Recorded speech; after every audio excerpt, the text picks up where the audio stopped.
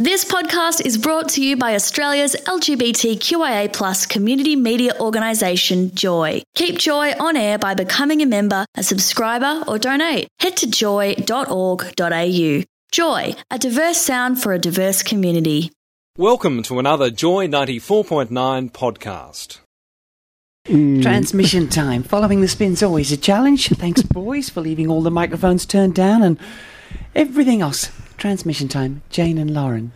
I won't say a balmy Tuesday night because it's been pouring with rain out there. It's still not cold yet, though, so that's probably a good thing. The road's very slippery. I found coming in. Took off a couple of times and the car did wheelies at the back. Oh, that's just the way you drive. No, it's Jane. not. I'm usually very careful the way I drive. On the show tonight, we have Dr. Fintan Harte, who is the director of the Monash Gender Dysphoria Centre.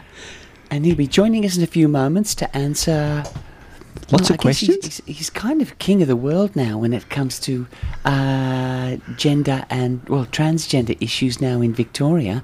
The retirement of pretty much the old guard. So anyone out there has any questions for Dr. Harte, or should we call him Fintan? We'll ask him in a moment.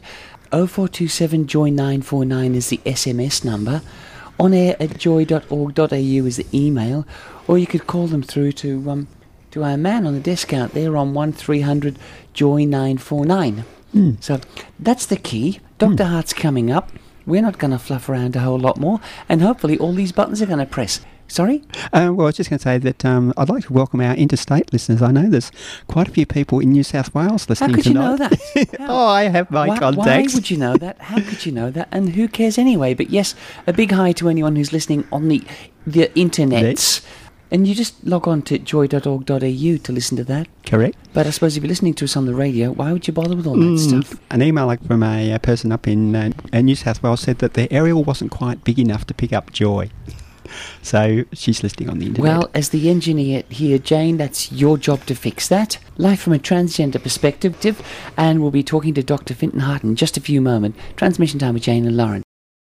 You're listening to Transmission Time on Joy 94.9. Tonight we have a very special guest, Dr. Fintan Harte. Dr. Harte is a consulting psychiatrist and is the director of the Monash Medical Centre's Gender Dysphoria Clinic here in Melbourne. The Monash Gender Clinic has been in existence for well over a quarter of a century, and it is the only establishment of its kind in Australia. Dr. Harte is also Vice President of ANZPATH, and we'll ask him what that is in a minute. And Dr. Harte has agreed to answer any of the questions from you, our listeners. If you have any questions, just email us on air at joy.org.au, or of course SMS 0427 Joy 949. Welcome, Dr. Harte. Thank you very much for having me back. It's lovely to be back on transmission. Are we allowed? I know you spent more time in this studio than perhaps Jane or I. Are we allowed to call you Fintan? Of course you are. Because we've already had a question saying for Dr. Harte, so we'll bring that up in a second. But yes, it's the formality is always difficult. And there was a doctor on television. Wasn't there Heart to Heart, or were they private investigators or something? I think so. Either way, you become known as a heart surgeon. So anyway, sorry, Jane. Okay, the first question is, what is ANZPATH?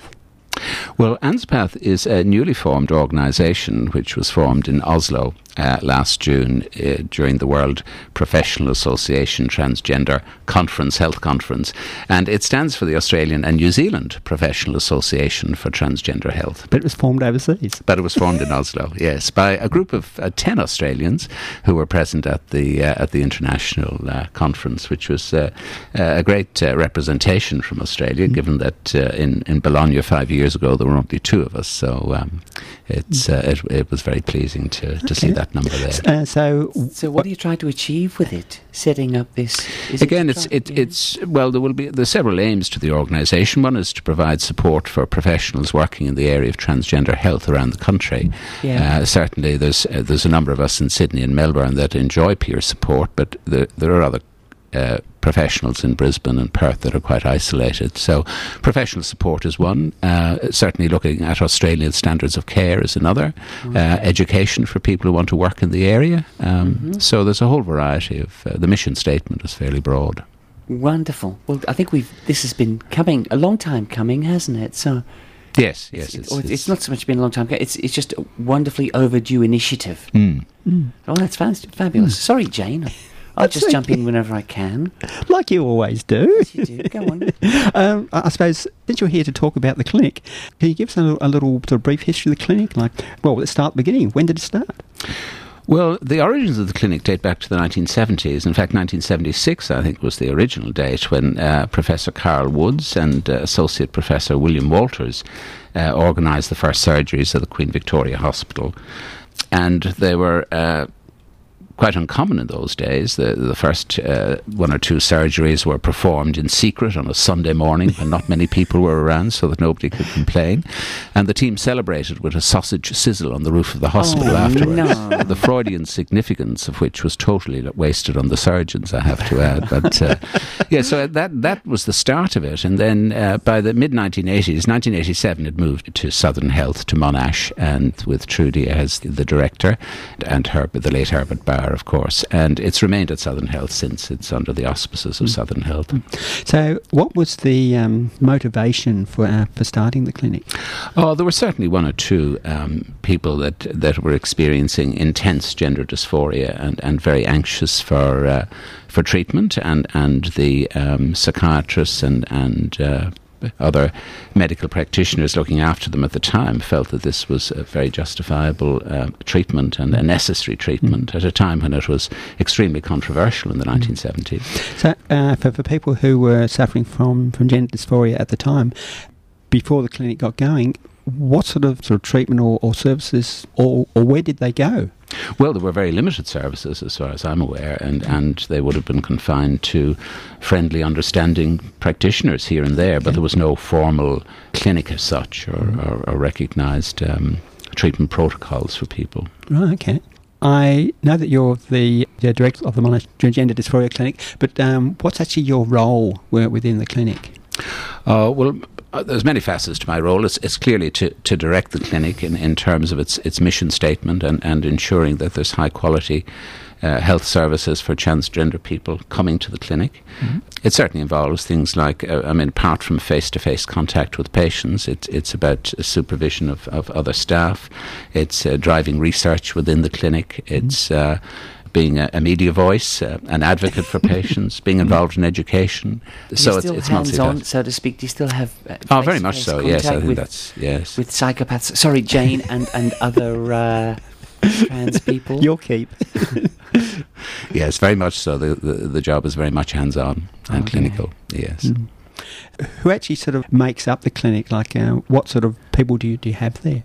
Well, there are two psychiatrists, and there's a clinical psychologist who's the manager of the clinic, and another clinical psychologist who does face-to-face clinical work and clinical assessments. Can I ask, I know it's probably an offensive question to someone who's qualified as a psychiatrist, but is there a difference? You often hear clinical psychologists, and I don't really know what they do. I understand a psychiatrist, but can you describe what a psychologist for us without offending psychologists? Well, psychiatrists, of course, are initially medical practitioners who specialise in psychiatry as a subspecialty of medicine. And you can prescribe... Yes, medications. Medications, yeah.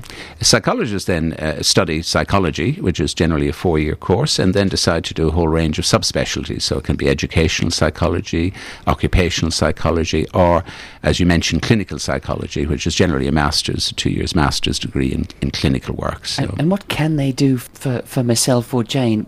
How do they help? Do they help us deal with our issues while the psychiatrists prescribe the treatment? Is that how it works? Not really. No, there is overlap in our roles. I mean, both of us would do psychotherapy with patients. Both would do psychological psychiatric assessments. Yeah.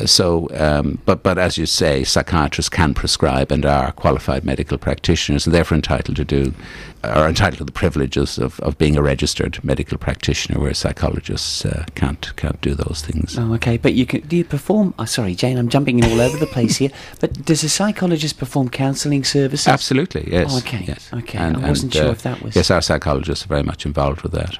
Okay. Sorry, Jane. One thing that must be so very important to any organisation is funding. Is it funded by the state government, or how's it Yes, it is. And in fact, when you say we're the only establishment of our kind in Australia, there is, of course, a gender clinic, a very effective gender clinic in South Australia, but they're not state funded. So our claim to fame is that we are the only state funded gender clinic in the country, but our funds are very limited. So the one in South Australia is actually a privately run one, is it? Yes. Okay. Which would probably tend to make it a bit more expensive to go through. Well, yes, they don't have the resources that we do in terms of support staff. They don't have a clinical psychologist as we do. They don't have the secretarial support that we enjoy. So it's much more difficult for them. But they do a very good job under difficult circumstances. But having said that, there's been a history of underfunding of this service going back since I came out about 15 or 16 or 17 years ago. It's always been a case of the gender or transgender treatment programs seem to have been horribly underfunded in the past. Absolutely, yes, that's very true.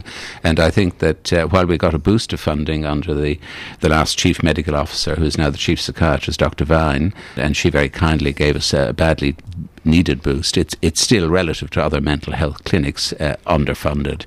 And I guess that's what people need to realise, is that the two psychiatrists working in the clinic are actually employed just 2 half days a week, and most of their work is done in their private practices, and consequently it can take quite a long time to get a public appointment down at the clinic, and that's a difficulty. We do need more funding, and we do need more staffing. That's always been the problem in the past, people having to wait so long to try and get onto what was perceived as the program, but basically it's to try and get their first appointment to see either yourself or Dr. Kennedy or Dr. Bauer. Certainly in Dr. Bauer's day it was so hard to get involved that a lot of people just felt, and of course a lot of trans people are impatient, having made the decision to move full time. I want to see a psychiatrist now. That's right. Yes. More like yesterday. Yeah, I didn't plan this, I didn't prepare myself for this, I just want someone now. And it just wasn't available. Well, I think the difficulties exist now for different reasons. In the past, it was because the clinicians involved were fairly senior and semi-retired and only working part-time, while the current psychiatrists are working full-time. We're not working full-time in the area of transgender health, and there's a very good reason for that. I think it's terribly important that those of us working in the area keep our hand in, so to speak, in general psychiatry and continue to treat people who have depression and addictions and post-traumatic stress disorder, that we keep abreast of general psychiatry.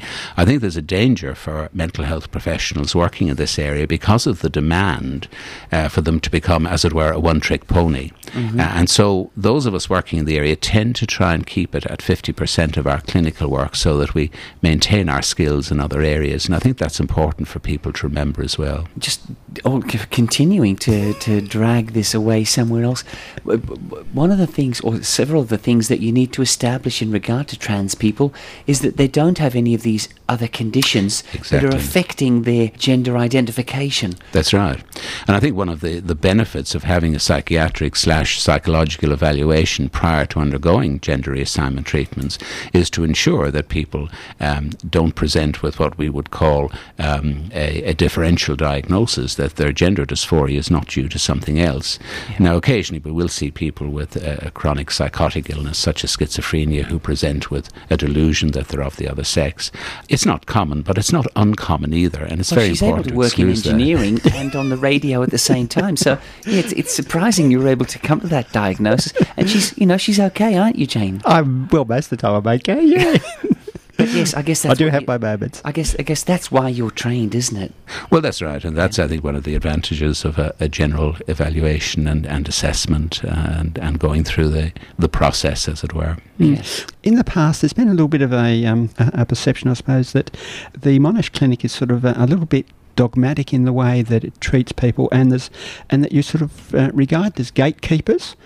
And that if you don't sort of basically follow the line, it's almost impossible to get the approval at the end of the process if you want to have surgery. Do you feel that sort of sentiment is sort of warranted these days? Well, I think there's obviously some truth to it. I think in the historically, there were very strict guidelines and the protocols were adhered to rather rigidly. I think the newer paradigm, and we'll see it, I think, in the new standards of care, which are due for publication next year at the World Professional Association's International Conference in Atlanta, Georgia in September 2011, we'll see more liberal standards of care and less emphasis on boxes being ticked and adhering to a very strict protocol.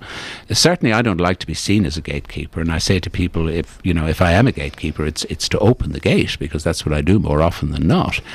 But I see myself accompanying people on a journey rather than standing at a gate. Okay. Yeah, it certainly has changed in recent years.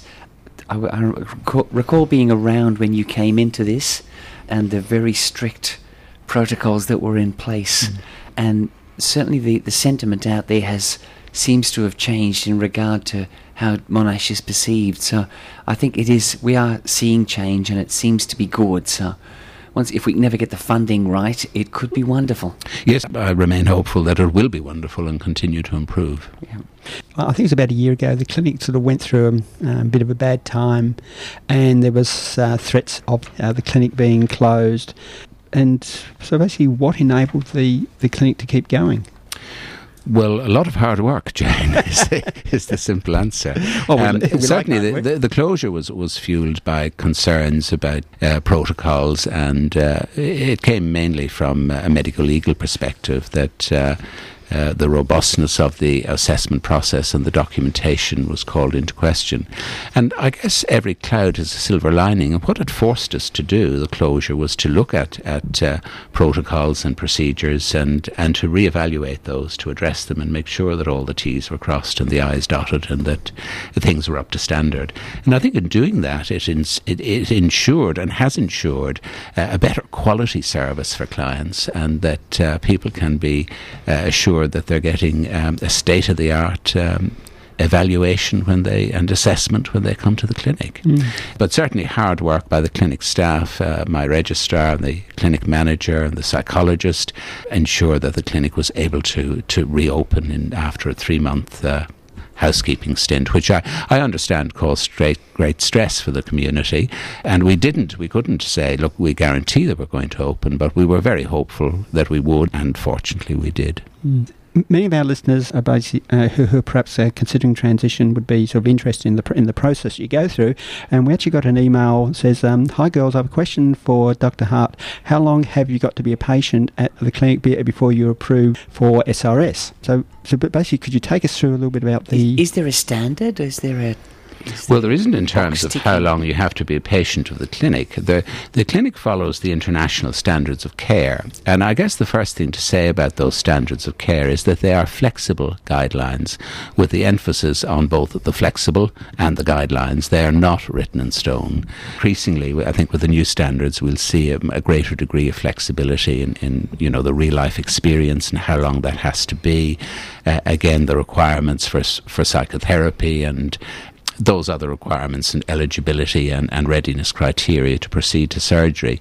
So clearly somebody who's been living full-time in a chosen gender for many years, has undergone hormonal reassignment and is psychologically stable and presents to the clinic requesting surgery, will not need to be a patient of the clinic for very long before being approved. Okay. But somebody who attends the clinic who is just questioning their gender identity and is there to talk, well, that's going to be a longer process. So it's horses for courses, and I think that this is a key issue that I think that under my directorship, the clinic will see individualised management plans, that it will not be one size fits all. Treatment and the protocol will be designed for each person, and I think that's an important change that we want to see. Well, I guess it's like any medical condition, isn't it? I mean, you just can't take 2 aspirins and call me in the morning for a whole lot of other things. But I guess this being a mental condition, and it is still classified as a mental condition? Well, it's still classified as a mental disorder. Now, I know there's a lot of concern in the trans community about that, and that disorder has a certain stigma attached to it. So there is a proposal in DSM-5 to change from gender identity disorder to gender incongruence. That will be the diagnostic label. So at least it removes disorder, at least it removes that stigma. And while I know some people would like to see it out of DSM-5 completely, that's, I don't think, going to happen this time round. But look, we saw homosexuality disappear out of the DSM, and many people believe that transsexuality and gender identity disorder will go the same way. We reported a few months ago that, was it France decided... there was one country that decided it wasn't a mental condition. I got a feeling it was the French. It was either bless them. It was either French or Swedish. No, I think it was the French, because I was amazed at both their arrogance, their wonderful arrogance to say, no, we don't think so anymore, so we're going to call it something else. I don't recall what they called it, but I know that they said it wasn't necessarily a medical condition as far as they were concerned. I think for people that carry the label, it's important that they're happy with what label they're given, and it's important that they have a say in choosing the label. If you're a male to female trans person and see yourself as not having a psychiatric condition and would prefer to see yourself as a female with a somatic condition, and be able to access hormones and surgery without a psychiatric label, I think you're still going to be asked in this day and age to at least undergo psychiatric evaluation. So that I don't think the protocol will change, even if you change the diagnosis or change the label. It's an interesting thought, isn't it?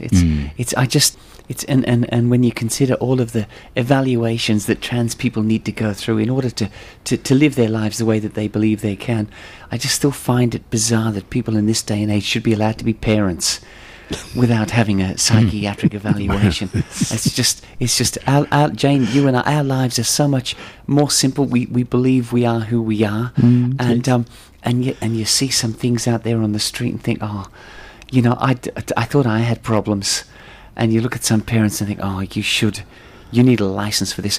Anyway, Transmission Time with Jane and Lauren. We just play some music to break up from your wonderful Irish accent, and we have a couple more questions for you from our listeners, and we'll follow through. You're listening to Lauren and Jane and Dr. Fintan Harte from the Monash Gender Dysphoria Centre on Joy 94.9.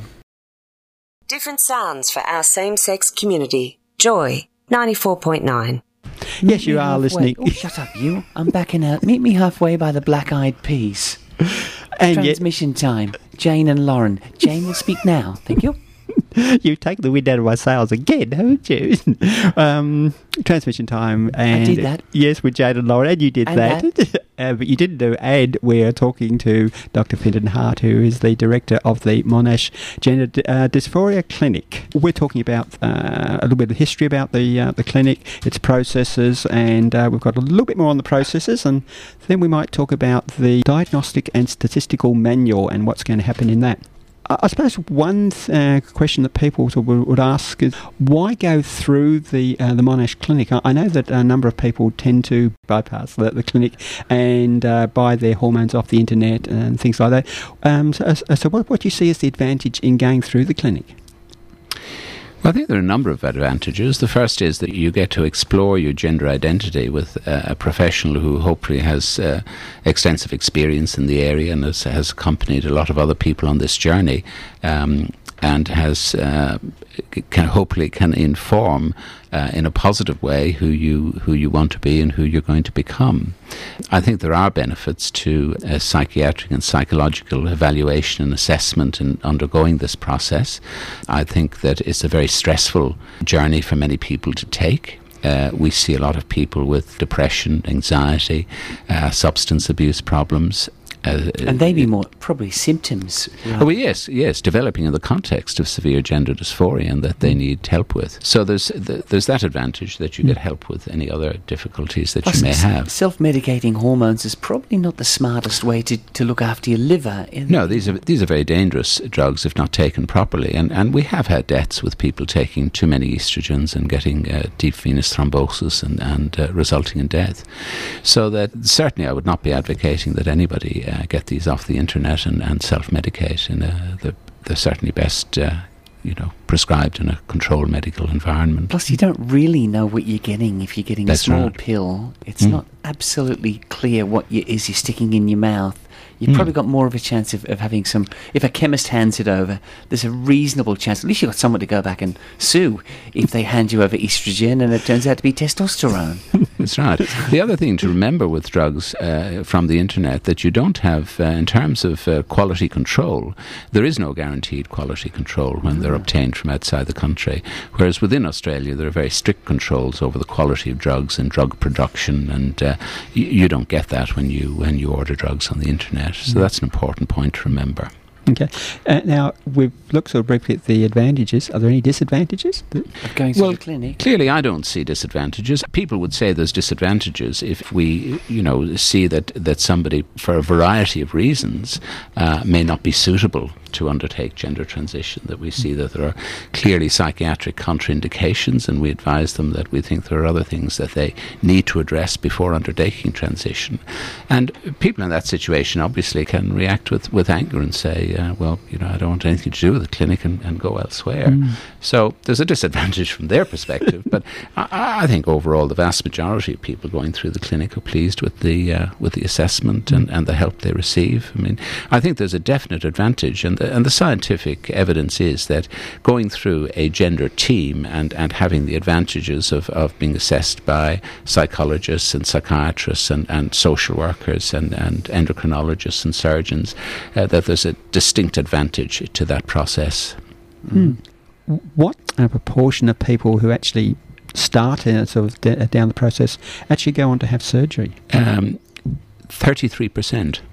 And that's consistent over the years. Since 1976, there have been 2 studies done at Monash in that period, and while the numbers have doubled over the years in those attending the clinic, the actual number proceeding to surgery, while that has increased, the percentage has stayed constant at 33%. So about a third of patients going through actually proceed to surgery. So you're like at parking officers in the city, you've kind of got a quota, and you need to keep it up or keep it down. We try and keep it down now, and you know that. You mentioned that over recent years that the number of people sort of presenting at the clinic has doubled. I found an article during the week from the UK that basically said that their rates since 2000 has actually tripled. The number of people being approved for surgery in 2000 was 54, and in 2009, 143. So over there, they've seen about a 3 times increase, and ours only been of a double. Is that? Well, they're English. Both are we. This is the country that brings you Little Britain and Benny Hill. It's true. It's probably education, though, isn't it? People are becoming more aware of what's available and who they are. The internet's made a huge difference. Absolutely, and people are pursuing treatments that they know are available, whereas previously they thought they were very isolated, they were alone, that there wasn't treatment available, that they were the only person suffering this condition, and you're quite right, the internet has made a huge difference. Also, in the UK, surgery can be funded under the National Health Scheme, whereas not all of it is covered under Medicare, so it can work out quite expensive for some people. That's right. So that might make up sort of some of the difference. What would be the typical age of people going through? Is there a very large spread, or is it older or younger people? No? There is a very large spread. By and large, we see 2 main groups. We see the younger group that present in their late teens or early 20s and who've experienced severe gender dysphoria from early childhood and been quite clear on what they wanted, and generally they haven't, of the male to females, haven't been married and have less heterosexual experience. And then there's that older group that we see, the 30s plus, 40s, 50s, and even into the 60s, who have less intense gender dysphoria, who've tried to suppress their transgender feelings across the lifespan, have tried to normalise, inverted commas, their existence and get married and have children and come to a transgender identity, or at least do something about their transgender identity later in life. So they're not so much late onset gender dysphoria, they're late presentation for a whole variety of psychosocial reasons.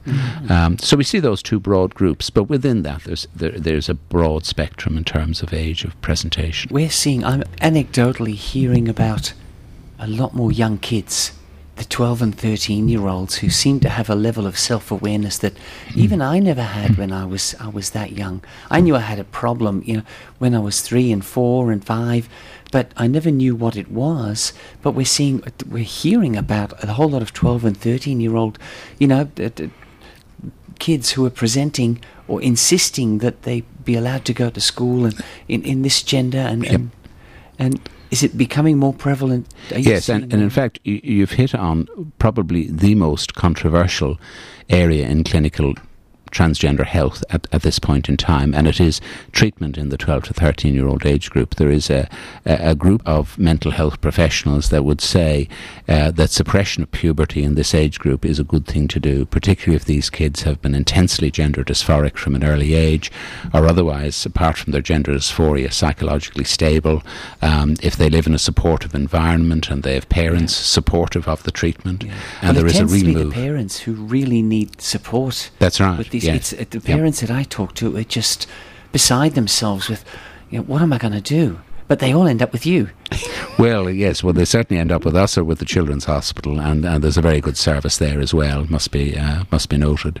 But increasingly, I think we will see treatment in this age group. It's very controversial, but the evidence from Amsterdam and studies there, particularly in the 15 to 16-year-old age group, where they are treating in that age group, shows that these kids do an awful lot better. And they're psychologically, their functioning is in the normal range. There's resolution of their gender dysphoria.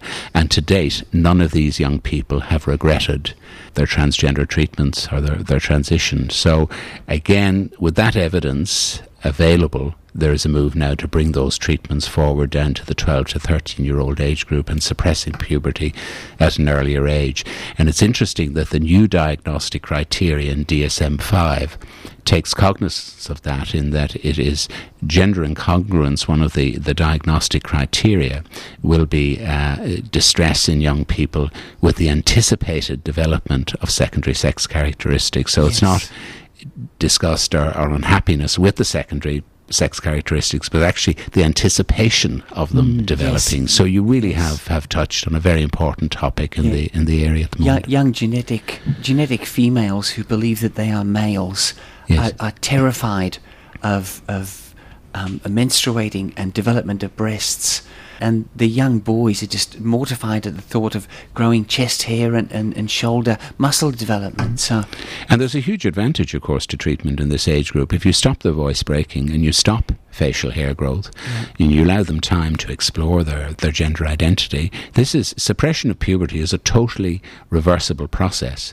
And if over the period of time of adolescence they decide that there is no ambivalence, they're quite sure they want to proceed to cross-gender treatments and cross-sex hormones at the age of 16, then you save them a lot of trouble. I mean, every patient I see, the bane of their lives is voice and electrolysis and laser. Yeah. You save a transsexual that, and you're doing them a great favour. Oh, yes. You mentioned a moment ago about F2M as well.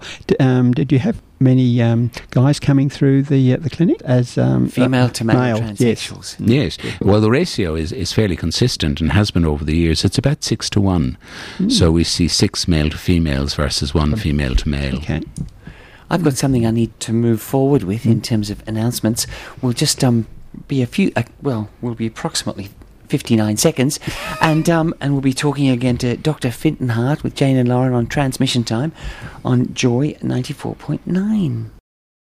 Different sounds for our same-sex community. Joy 94.9. Transmission Time with Jane and Lauren. It's 11 minutes to 9. We've got us for about another 10 minutes. Now, we've had a few SMSs and emails. We asked people to call in and what have you. And they have. Best we ask Dr. Harte these questions. Okay, I have a question here. Dr. Harte, I'm privately insured and have been approved for SRS in the past. Do I have to undertake psychometric testing again? No, I wouldn't think so. I think a brief review of what's been happening would be more than sufficient.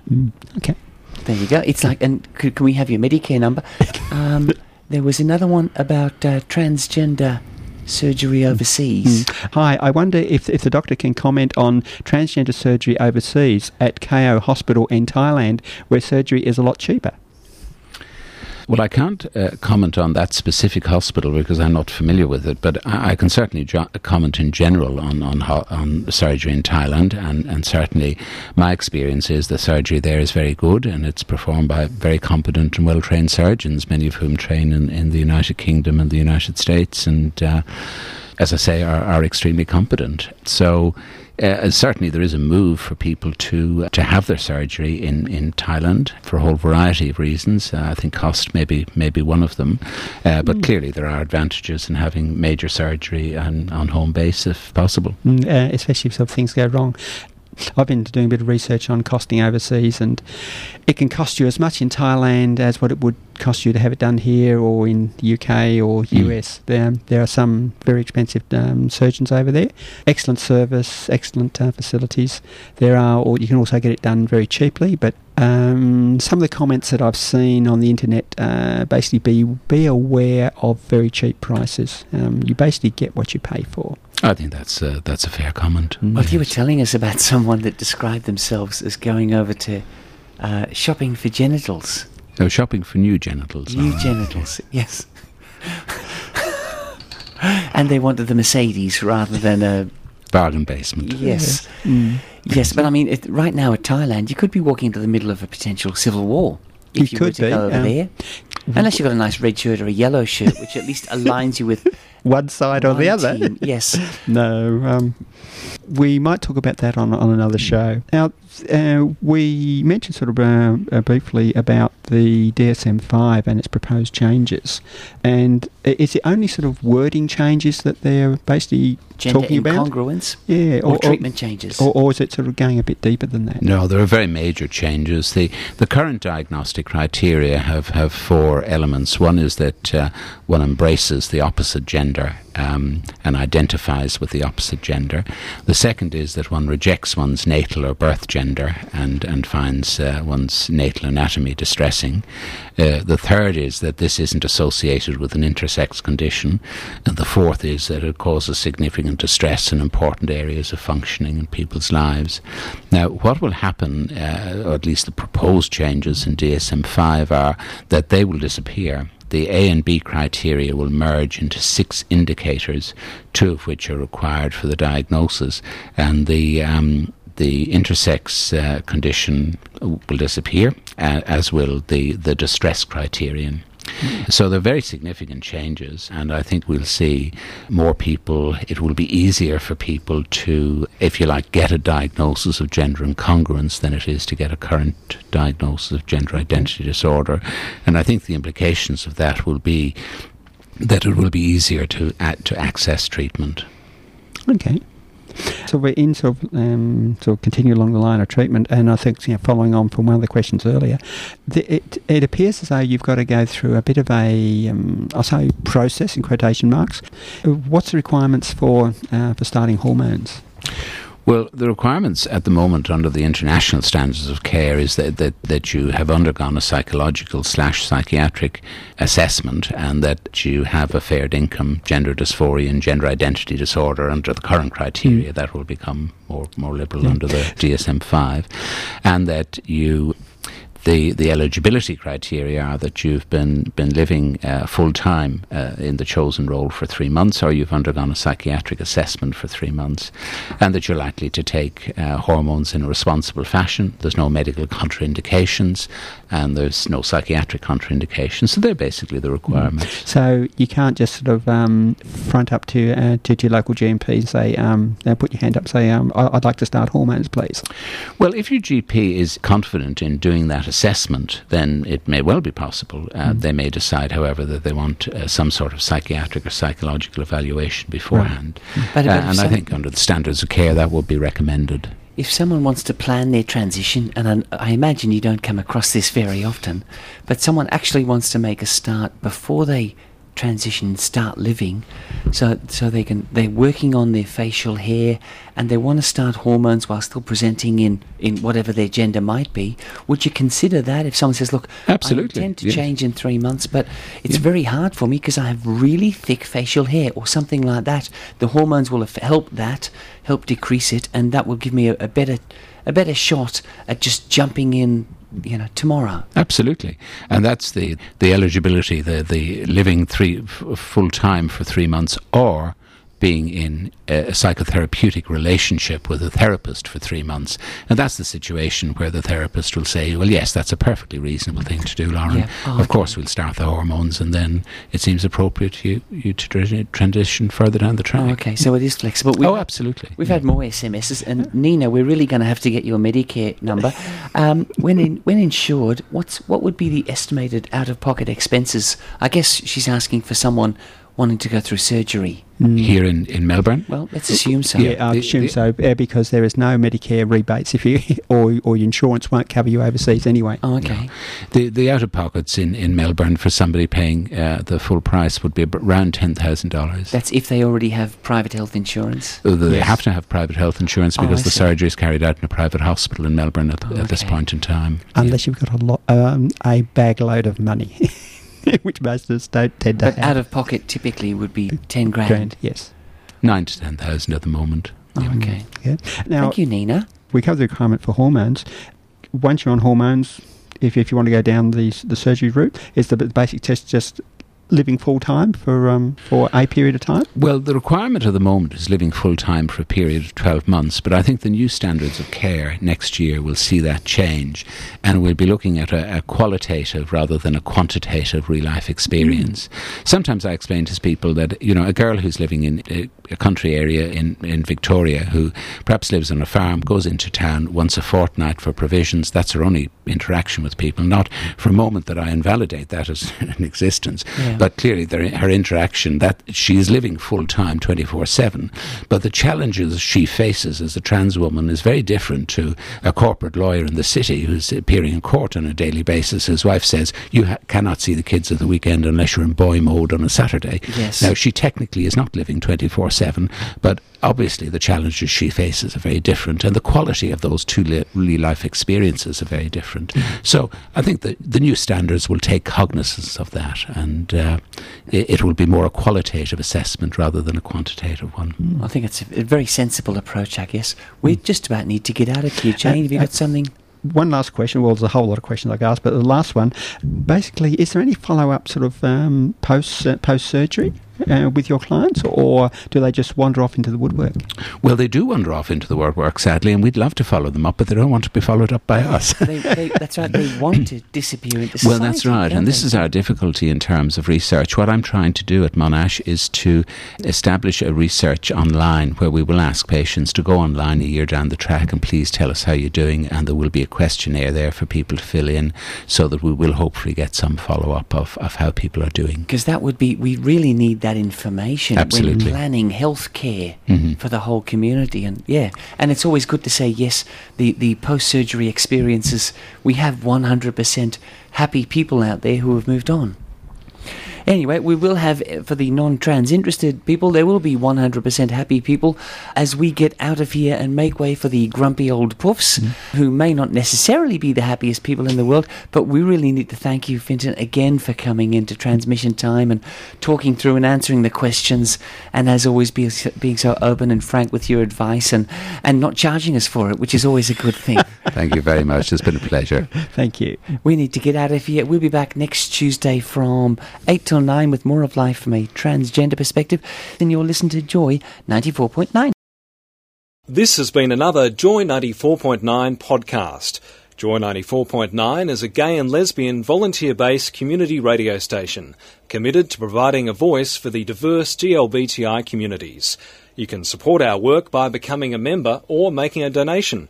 For details, go to joy.org.au. Thanks for listening to another Joy podcast brought to you by Australia's LGBTQIA+ community media organisation, Joy. Help keep Joy on air. Head to joy.org.au. Joy, a diverse sound for a diverse community.